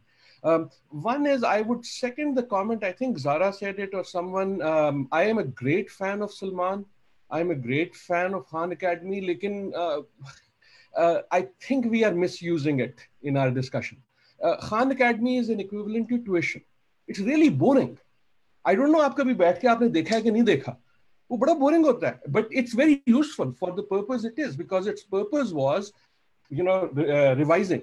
So because in the US the tuition culture wasn't there, it serves a very useful purpose. So I'm only suggesting that technology is far advanced than that. In fact, the better model is, we think कि हमने अभी Zoom इजाद कर लिया, but 10 years ago, my kid, like many kids in the US, of Pakistanis and other Muslims, were learning Quran reading over Skype. तो ये जो मौलवी हज़रात हैं, they had discovered this, I'm talking 10-12 years ago. आपको email हर दूसरे दिन आती थी कि जी मैं मुझसे पढ़वा लो. आप $15 देते थे and Skype पे वो पाकिस्तान से बैठ के आपको पढ़ाते थे. So the point I'm making is कि I will, अगर नदीम आप इजाज़त दें, आपने जुल्फ़कार साहब के साथ ज़्यादती की थी. When you shouted him out on कि जी टेक्नोलॉजी रोकी नहीं जा सकती, I think Zulfiqar is right. Technology रोकी नहीं जा सकती. Your point is also right कि our experience in positively implementing it hasn't been good. But technology is a secular force of itself. If you don't do anything, it will still come in maybe bad ways. The ballpoint came. I'm one of the many, I believe in this, who started writing on a takhti, went on to fountain pen. फिर डांट पड़ती थी कि ballpoint क्यों use करते हो? As I was listening to you, I pulled up my most precious thing I have, which is a Casio calculator, 1982. Me and my father spent 2 hours buying it because it was the most expensive thing we'd ever bought for education. And there was a big debate कि यार calculator आ गया तो engineering तो सीख ही नहीं सकते आप. Because ये बच्चे जो हैं, ये फिर उनको असल में math नहीं करनी आएगी. The point I'm making is there is a secularness to technology that will come. There is then the question, which I think all of you are grappling with, is how much of it can be directed. Sorry for the time. One last thought that I am taking from this conversation is, because I think we are in the COVID moment, we are stuck with this idea that the battle, if there is one, is between screen versus classroom. I think the battle is, or the contest is much bigger. I think Faisal's point on space is brilliant. That is something I hadn't really thought of. But the battle is much more also between the screen and the textbook. I think the real opportunities are there because textbook, या जो books हैं वो तो वैसे नहीं पढ़ी जाती. So the question of this hybrid modality of using technology, I don't think it's an either or. कि अगर आप technology use कर रहे हैं तो you have to be in home. That's a COVID thing. But the idea of, for example, the flipped class, the idea of a hybrid modality where the homework is part of the lecture and the class is their discussion. अगर आपने ये critical वगैरह आना. So just this thought कि I'm taking a lot from this, including कि I hope we expand the idea of technology to multiple things in which, and not just this idea कि teacher रहेगा या नहीं रहेगा, school रहेगा या नहीं रहेगा, I don't think is a very valid one. The school will survive, the university will survive. It will inevitably change. Either it will change because we consciously implement change of a direction we want, or just wo jo rela aayega, people will start using it for whatever reason. I mean, last thought, the one place where technology is used amazingly is in cheating. और ये कोई नई बात नहीं है. जब मैं college में था तब भी फोन आ चुके थे. So the same entrepreneurship with the student uses in figuring out how to do that, if we can direct it positively, then जीवे जीवे. Very good point. Very good point. ठीक है जी. Idris Khaja sahab, a new PIDE professor. Idris Khaja. Yes. So thank you for introducing me in your intro. I would like to play my bit at PIDE, which happens to be my alma mater as well. About the topic, I just want to say that currently schools are performing two roles of talim or tarbiyat. So probably the technology can take care of, to a large extent, can take care of the talim part. But for tarbiyat, that is soft skills maybe, we need schools. We need students learn a lot through social interaction as well. And for social interaction, we need schools. For teamwork and other things, we need schools. And of course, the technology can play the part of education. That's what I want to say. Thank you. Alia Khan.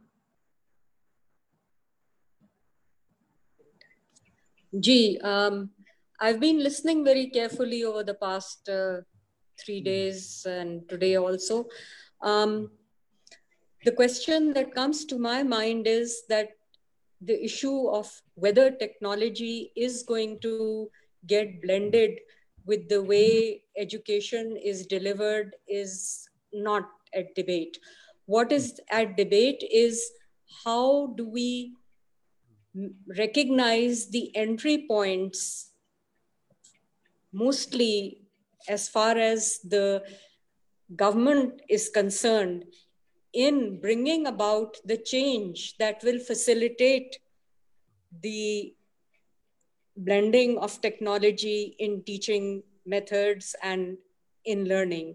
And I've come to the conclusion that unless and until, we can't rely on an education policy document because that is never going to speak to this issue, because the ministries of education and the Ministry of IT do not talk to each other.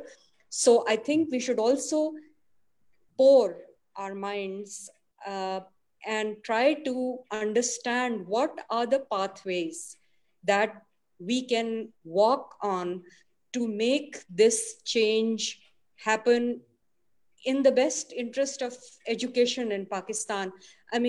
I think I understand very clearly there's always going to be the private sector. Its role is going to get bigger than it is. There's always going to be the public sector, but we also do not want the public sector to stagnate, which it is at the moment, at the cost of an expanding private sector. So how do we bring in a synthesis of some kind? So if any of the panelists would like to throw light on that, I really appreciate Mehboob Saab's analysis, but who is going to bell the cat? Who is going to bring the change of spaces? I don't think that I agree with him that it is those so many thousand entrepreneurs, because they have no say in the corridors where these decisions are made. And Nadeem, you said it very aptly, the private sector is under threat from many restrictive government policies, and that has to be addressed because it is not going to work to any advantage for our children to become technology enabled if this kind of tug of war continues. So I think this is my biggest takeaway from the past 3 and today the 4th day of discussion, that we have to think of entry points. Maybe it is the political economy, maybe it is the politicians that we have to convince, because at some point in time, they are the ones who are steering decision-making. So the decision-making channel has to be explored. Thank you. Very good. Thank you. Rabia Shah? Rabia Shah?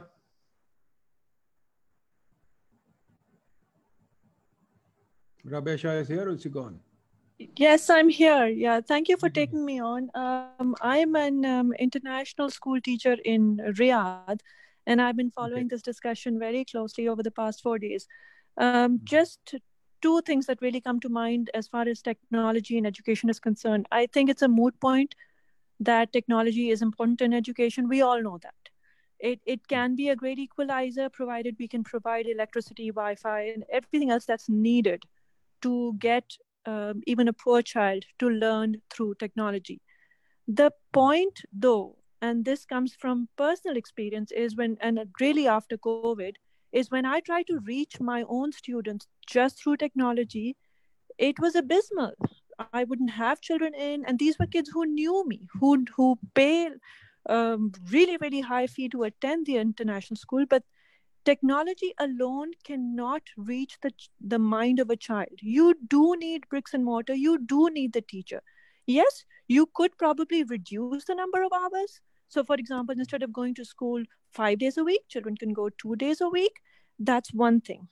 You do need that important, very, very important human connection, not just for academic or ta'aleem, but also for tarbiyat, which is social emotional learning. The second point is, it's all very well to say that Khan Academy is a fantastic forum and all that. I agree. I've also mentioned in the chat that I think it is supplemental. It cannot be the primary focus or the primary means of learning. But what we must also think about is the fact that those learning outcomes need to be measured at some point. Our children, we used to keep saying that our children are not receptacles and you keep filling them in, or the teacher fills them in. Those learning outcomes need to be measured. And could there be a way of doing that? I mean, who is going to do that? Those are just 2 points that came to mind when I was listening to this discussion. Thank you very much for taking me. Kausar Abdullah Malik, famous professor. Kausar Abdullah Malik.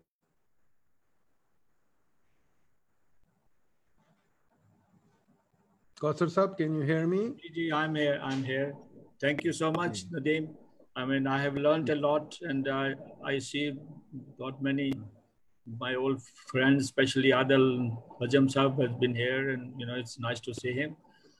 You see, I have got few points, you see, if you could hear with me, that we have been talking about the technology for education, actually, and it has been highlighted because of this COVID situation where we all were locked out, and we had to evolve different technologies for online teaching and all that, you see, and that was the time where the role of the technology has been highlighted, you see, and I agree with lots of things that have been said, but all said and done, that we have to use the technology for our own purposes, and one of to my mind, one of the purposes, the out of school 5 billion or so out of school children, you see, I mean, how can our technology be used to reach out to them, see? So that is, to me, is much more important.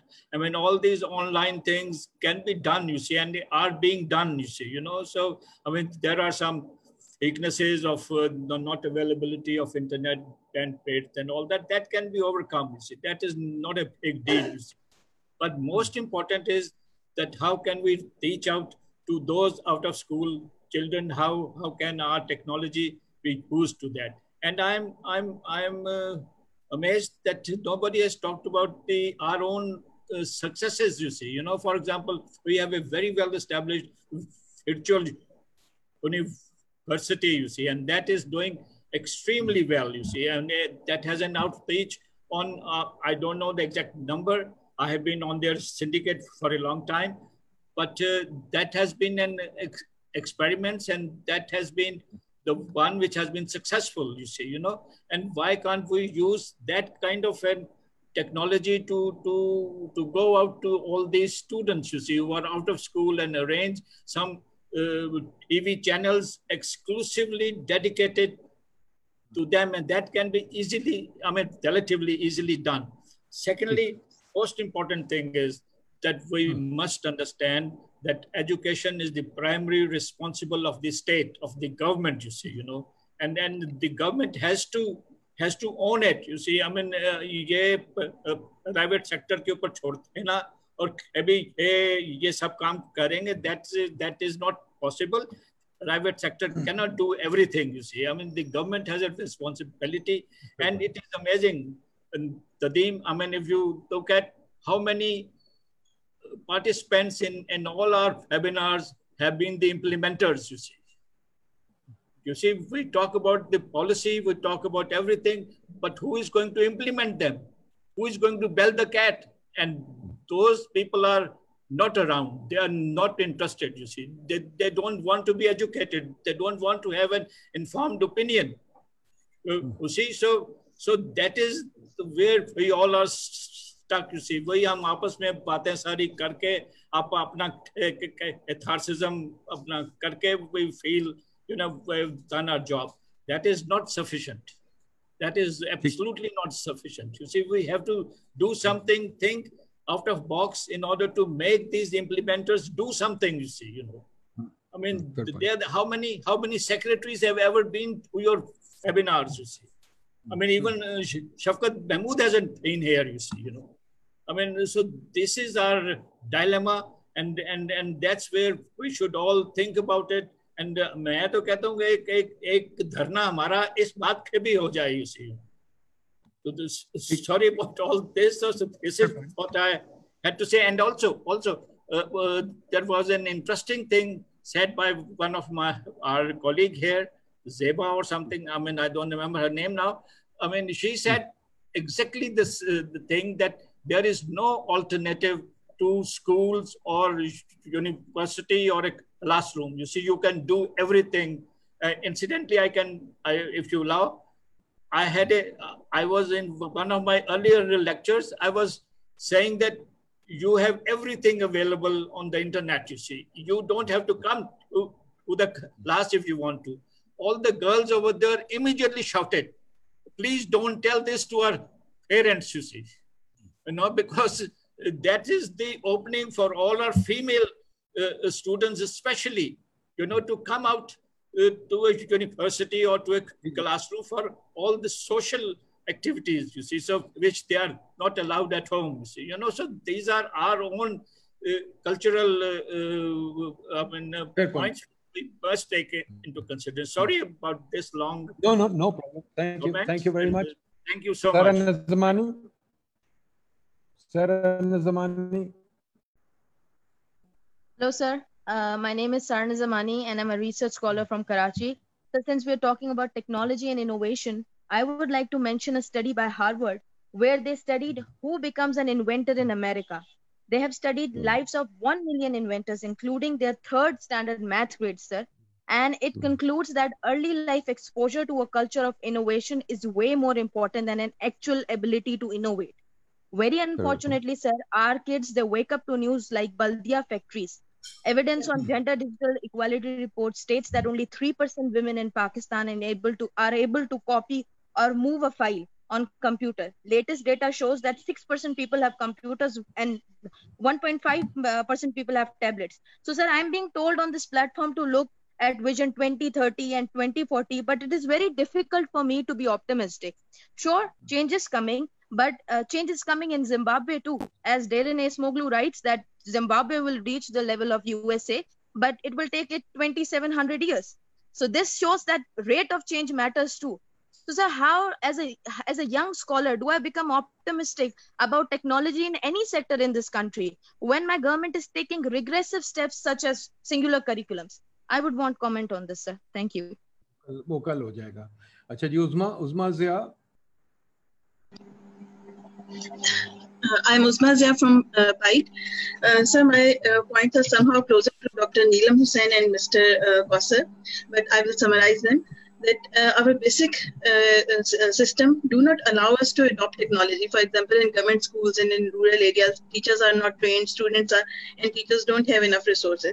On the other hand, we have private schools and those students who can adopt technology easily.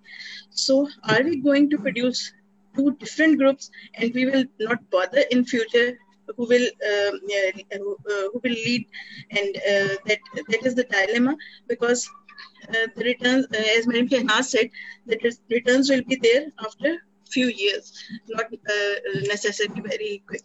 So, and as Mr. Kausar mentioned, due to COVID, we didn't have any choice, so we moved towards technology. But poor people still don't have any technology and don't have any choice. Thank you. Okay, let me go back to the panel. Let me go to Mehboob. Can you please quickly take up some of these questions? But I also would like to ask you to illuminate what are the key methods or systems of online learning You said the software is far ahead of the hardware, and you said it was customizable, flipping the classroom, and so many other things that are possible. But what are the key models that are at play, and how do we get them adopted rapidly if the government is not doing it? Are there methods, or even if the government is doing, let's say, even if we can form a policy, convince the government, what are the kind of things that we need to do to make this happen rapidly, and what are the key systems that we have? I think, in the first instance, we need to take the existing curriculum. Now, there's a whole question of curricular reform, and also let's put that aside. Let's take, obviously, the intention should be that we should have a very good curriculum. And in fact, it should be, with technology, we should make it extremely open-ended.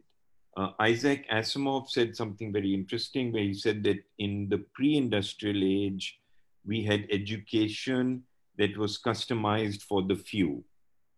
And in the industrial age, we had education that was mass-produced for the many. And now in the information age, we have the potential of education that is customized for every individual. So the true impact of technology is that we can provide individualized learning pathways for everybody. Obviously now there are constraints, there are curricular constraints to doing that, because if the curricula say that everyone has to study one thing, then the first task is to help people master whatever curriculum you've given, good or bad. I think from a software development and content development point of view, that is a very manageable task. Within a few years, with the concentrated effort and budget, you can create a rudimentary, not a brilliant, but a fairly good level of interactive assessments, games, simulations, activities. So for $5 million, $10 million, if somebody wants to invest, whether the private sector or government, you can map out the curriculum and create a pretty good product that can then get out to everybody. Now, when you think about that, let's say it costs us $10 million, right? Now we've got 50 million kids in the K-12 education system, right? And let's say that system lasts for 2 years, so it costs us on average $5 million, right? So we are now talking about 10 cents a child, right? In terms of the content. The hardware delivery, artificial intelligence, all of that costs another, let's say, another 200 rupees a year, right? So when you look at the actual cost structure, for maybe about 300 or 400 rupees a child, you can get a pretty good education out to every child in Pakistan, not including the devices and the bandwidth cost. Bandwidth cost is still manageable, device is the problem. So one of the things we need to do if we really want to bring a equitable, and one of the discussions which I think has been the best discussion so far, that we need to bring this to everybody.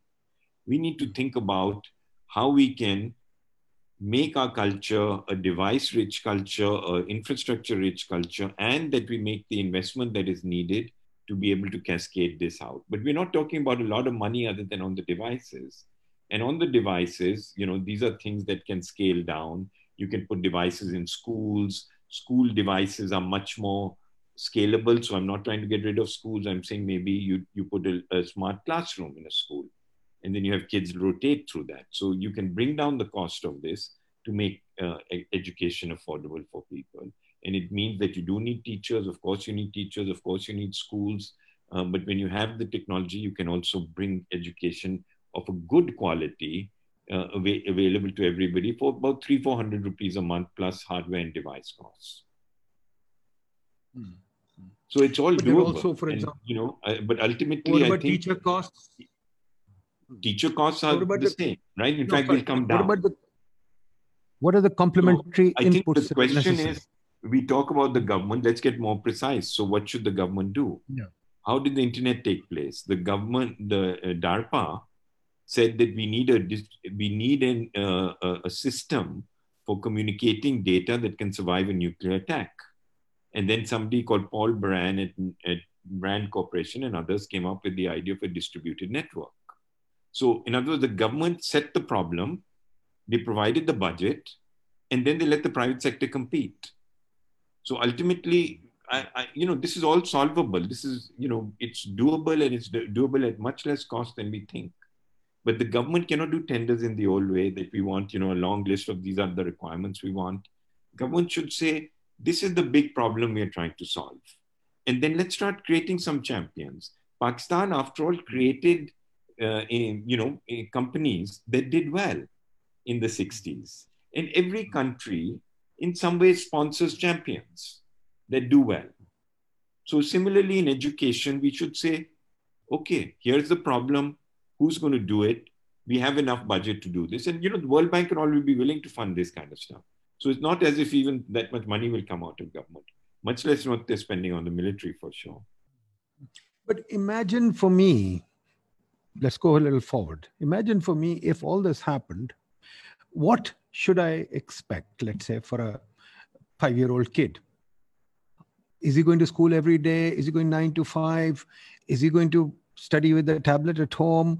What kind of online learning content? Who's going to develop the content? Who's going to update the content?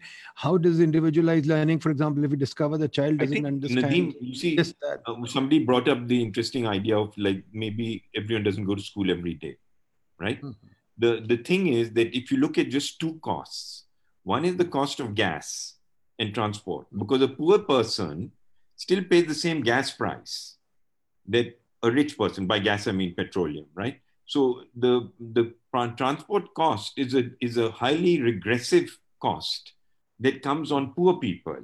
And their kids often have to travel 2 hours a day, 1 hour a day to get to school, right? Mm. So simply if we save on transport costs, simply if you shift some of the work into, you double shift schools, and then you have, another place where people can go and, this is like the public good should be a center of learning where you come in and you've got beautiful labs and you've got beautiful playing fields and everyone can participate, and you do double spacing and triple spacing and quadruple spacing of that space. So lots of kids are using it. If we use our resources intelligently, I can assure you that within the same cost structure, and keep in mind that tuition is a huge cost structure, right? And what's happening in tuition, it's a very, very bad thing, because the kids go to school, then they come back and they study in the tuition center. So it's expensive for the parents. It's repetitive. It's more of the drill culture. I'm not even saying get rid of tuitions. What I'm saying is technology can bring down the cost of tuition, because you can figure out that this kid doesn't understand these particular formulas in logarithm, flipped classroom and so on. So now with that data, the tutor can focus in and fix that particular problem rather than being kind of a scribe that is, overseer of a child to go over an entire curriculum. So I think innovation and good planning within our existing cost structure come up with much better outcomes, because we've got a highly unoptimized system of education, even down at the lowest level. Mm-hmm. But in terms of, for example, right now, rolling out a system that you're rolling out to schools, the schools have a rigidity in terms of their school system right now. They have a rigidity in terms of the curriculum that they have. So can your system, we have flexibility. I'll give you an example. And it's not only us, it's others also. We deconstruct the syllabus. The Pakistan Math, Science, English syllabus, which is the only thing we've done so far, has 6,000 skills according to our skills taxonomies. So far, we've created 3,000 skills, right? So we're halfway there in terms of grade 11, K to 12, Math, Science, English. Now, those skills are composed into 40 examination boards in the country, different kind of languages, different kinds of, so far we've digitized about 167 textbooks. We've got another 300 textbooks to go. So, we've got a big variety of textbooks, examination boards, federal board, provincial boards, and so on, right? But the beautiful thing about technology is it used to take us 2 weeks to digitize a textbook. Now it takes us 3 hours to digitize a textbook. So we have in other words, the technology sector has the innovation and the flexibility to accommodate for rigidity on the other side. So there's no real issue there. If you want to do something according to Rawalpindi board, we can deliver it to you within 3 hours. So the issue, just the power of this technology, and we're just at the cusp of this stuff. this is so powerful, so transformative, so cheap, right? This is a massive revolution.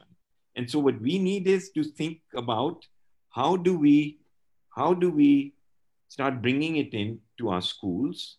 How do we adopt it? And here I would say the bigger school systems have more challenges than the small schools. We are finding small schools are more flexible. The guys who are not in this conference are people who adopt faster, right? TCF, for example, and I'm not trying to, put something on anyone, but we've been having 3 years of conversation with TCF and we haven't gotten anywhere. But with a small school in a mohalla, within 2 days of discussion, they adopt. Now, of course, a large system takes time to adopt, right? But innovation must take place on the edges. Everyone must innovate on the edges. And we must be very clear, what do we want the government to do? We want government to, first of all, state problems and put money behind largely broadly stated problems that the current tendering system doesn't allow them to do. DARPA. We need a DARPA kind of institution in government that says, I've got 5 problems that I want to solve with technology. How do I solve the hardware problem?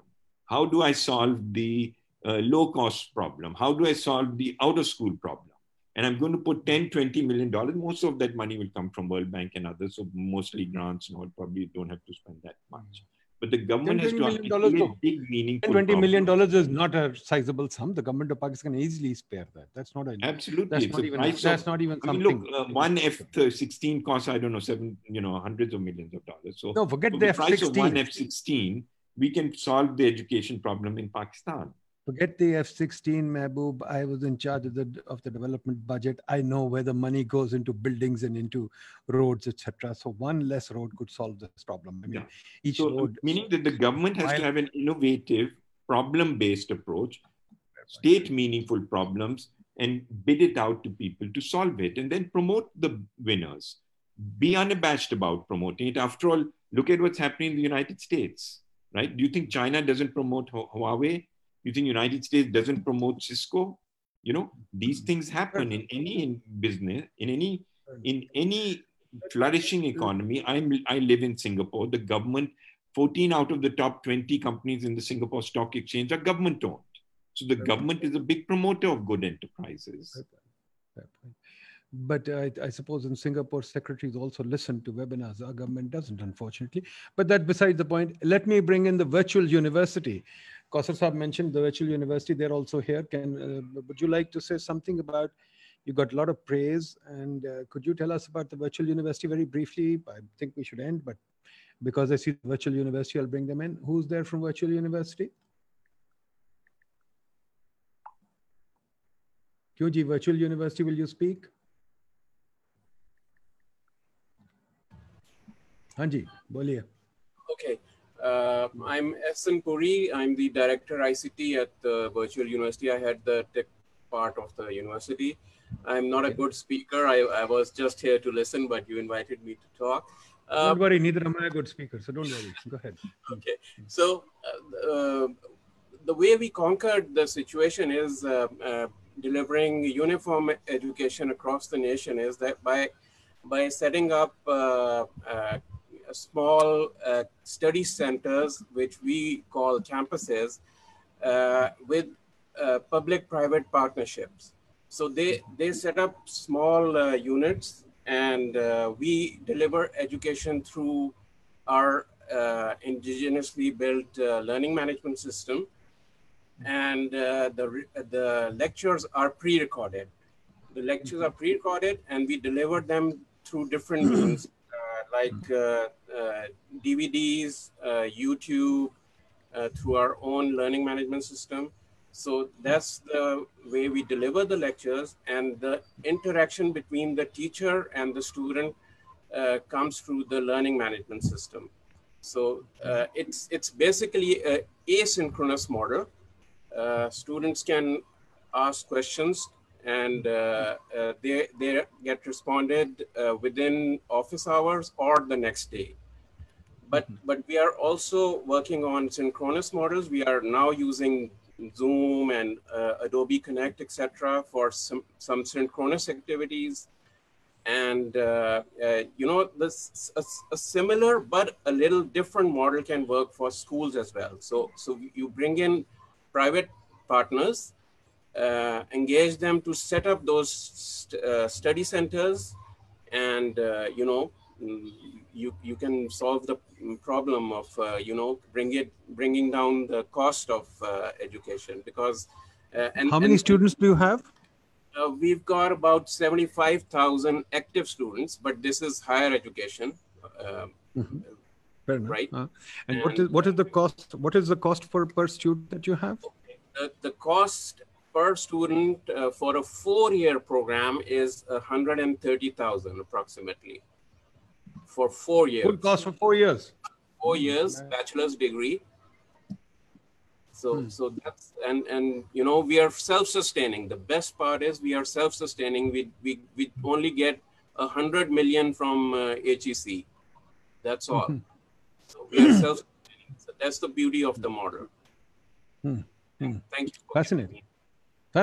Fascinating. I think what we'll do is we'll call you for a full webinar, because we must understand this model more carefully. But thank you very much. You've explained it very well, but we'll go deeper into it with you. Okay, I'll return now to our roundtable. Anybody wants to say any last few things, please tell me, then I'll close the webinar. Anybody wants to say anything, please? Nadeem Saab, can I say something? Ji, please, go ahead. कौन बोल रहा है जी? Zulfikar. So जी जुल्फिकार साहब बोलिए. Quite clear, अगर आप इस situation को at the next level देखना चाहें, कि the government's role and the private sector role, ultimately you rationalize it, and it comes down to the government sector role is to define the different segments. Okay, so in the provinces there are different people. Like in the KPK province, there is the Pakhtuns, and there is the Hazara people, and all of that. And unke, they want slight variations in their curriculums, and there is the rural population, and then there is the urban population, and there is the people who have low IQ because of nutritional problems. So all of these segments, have not been properly defined in our school system, and all of them will have slightly different needs in terms of content. So that is the role of the government, that it can basically provide that information, and for each of these information define slightly different SLOs and different curriculums, and manage them that way. And that's all that is needed. Then it's up to the private sector to come in 2 areas. The first is digital infrastructure.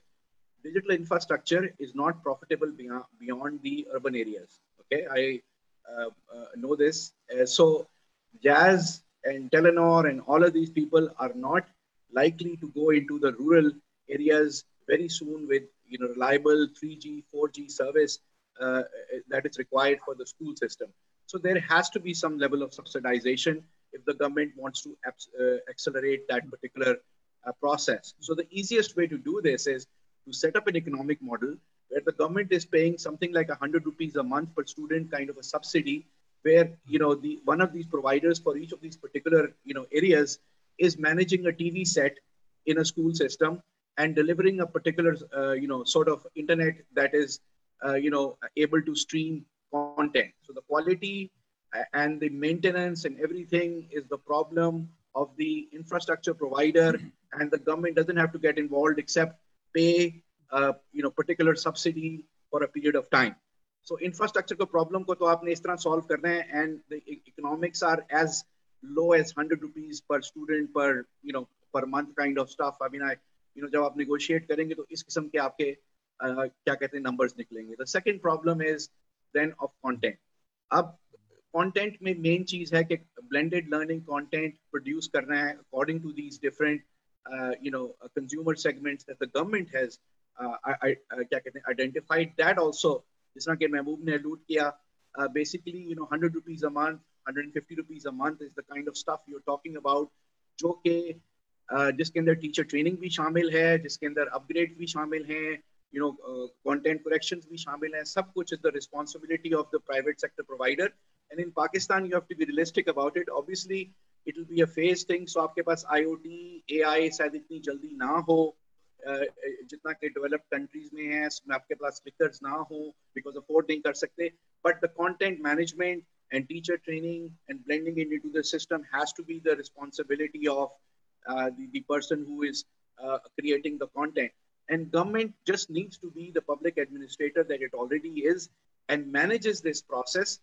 The market itself, because if it is a competitive process, every year the bid that comes in, it will have more functionality, it will have better and better features. So we need to understand this, and this is the case that I was trying to build earlier. We need to get past this argument, is technology needed? Is it not needed? Is it good? Is it bad? The children have voted without any parents telling them, without any teachers, telling them. Millions of them go to Khan Academy, go to sabak.pk on their own, and they go there in increasing numbers every year. So if it wasn't working out for them, they would have left that particular avenue. They keep on going on their own. So obviously they are getting benefit of it. Talked about the Iranian revolution. What if 1 million people showed up? Is that not considered a revolution? Is that not considered validation? I think we already have the validation, and we already have this private industry that can produce these kind of things. The government just needs to put the structure together. I think there is ability, there is opportunity for think tanks and all of that to work with the thing. Agar aap ye baatein aap kare, they are not in the 20, 30s of millions of dollars. Agar aap 75 million students की बात कर रहे हैं और आप इसमें ये भी इंक्लूड कर रहे हैं कि भाई वो इंफ्रास्ट्रक्चर भी इसमें बिल्ड करेंगे, so you run into the hundreds of millions of dollars, but it is still less than billions of dollars. We still spend about $10 billion a year on our education system, and nobody is happy with. So अगर आप उसके अंदर एक $500 million का और क्या कहते हैं budget बीच में डालना चाहें, I think that's something that the nation can manage. So हमें इस किस्म की चीज सोचनी चाहिए. Agreed totally. Nazish Ataullah, another educator, former Vice Chancellor. Bataiye, Nazish. Very quickly, I know that we're running out of time. Two things that I want to say. First of all, the government ran this tele-school during this COVID period. I think that there should be an evaluation, a serious evaluation done of that tele-school to see how effective it was, what were the outcomes, how many people actually participated in it, and so on. The second thing that I want to say is that Pakistan Television had, or still has, an education channel. And this channel was set up in the early 70s.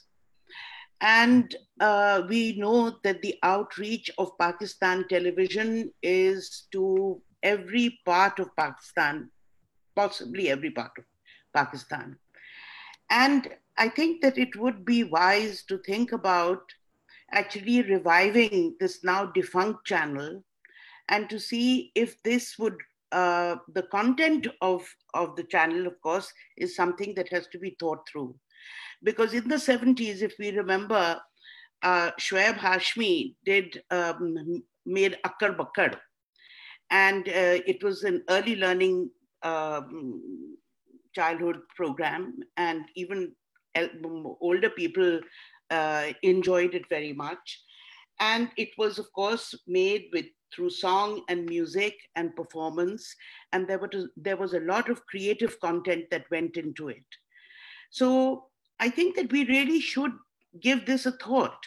Why should that Pakistan Television education channel lie unused? Why can we not have revitalize it in one way or another? And of course, there's a digital aspect to PTV, but there is also the other aspect of PTV, which actually reaches everybody. So I think that this is all that I wanted to put forward, and perhaps other people have other views. Thank you, Ji. Anybody else? Otherwise, let's close. It's getting late. Anybody else wants to say anything? Please, anybody from the round table? I just wanted to say that tele-school is actually a bad example to benchmark online learning with. देखें education में you need an interactivity. So broadcast जो TV में जो होता है, that is well known that it is not going to produce the same results. And then if you have online sort of stuff. So what I was talking about was a smart TV with an internet connection that allows, assessments and these kind of things. So there is more of a personalized education system, which will have benefits, which will be demonstrated to have benefits. By all means, I think tele school, has a lot to be desired. The government is working on a learning continuity plan, but it's not the same thing as online education. Just clarification. Abbas Rashid Sab. Abbas Sab Sahi ke representative hai, run NGO for education for a long time. Abbas Sab. Let me just unmute. Thanks. Nadeem, just very quickly, I'd like to endorse the point that Nazish was making. I think producing engaging content in Akkar Bakkar, I think, is a great example. So, and we have to keep in mind that for really young children, engagement is extremely important. So I think the whole idea of producing a content which is good, and the Akkar Bakkar characters were wonderful. And I think there is an argument to be made, and I take the point about interactivity. Kuch combination ho sakti hai. You can have phone-ins or whatever, everybody pretty much has a mobile phone. And so I think that aspect also needs to be kept in mind, the use of television and radio, because let's not forget that technology is still accessed by a relatively small number of children, if we leave out the mobile phones. Thank you. Fair point, Ji. Okay, Ji, if there's nobody else, then let's call it a day. We've had a wonderful discussion. I think a number of very interesting things have been raised. Yes, technology is a solution, and yes, technology needs to be used wisely. And yes, there are a number of solutions that we can think of. That's why in the summation of the last webinar, I said we need to have a learning approach and a creative approach to education. Unfortunately, the reason I don't like to dump too much on the part of the government, because if the government is not capable of responding, what do I do? Should we wait? A lot of times people use the word pragmatic. I think we also have to have a pragmatic approach. It's not that we don't want the government to take on the mantle of education. It's not that the education is not a right. It's not that equity is not desirable. But unfortunately, if the government is not willing to take on the mantle, then what do we do? So, and one of the things that I have in mind is I will look to the government when the government starts using technology. Even today, there is no use of email in the government. Even today, if you go to the government websites, they're also primitive. They don't update them even once a month, once in 2 months. There's hardly any content on the website. So I think, quite frankly, we also have to have a very realistic view of the government rather than say government should do this, government should. I know everybody is an economist in the country. Everybody is a public policy maker. My grandmother was too. My, maid was too. Everybody knows what to do. But the tragedy is, as Einstein said, atoms don't think. Humans do think. Humans do have motivations. Humans do have incentives. So unless we can get them to work together, we can't. That's the job of the government.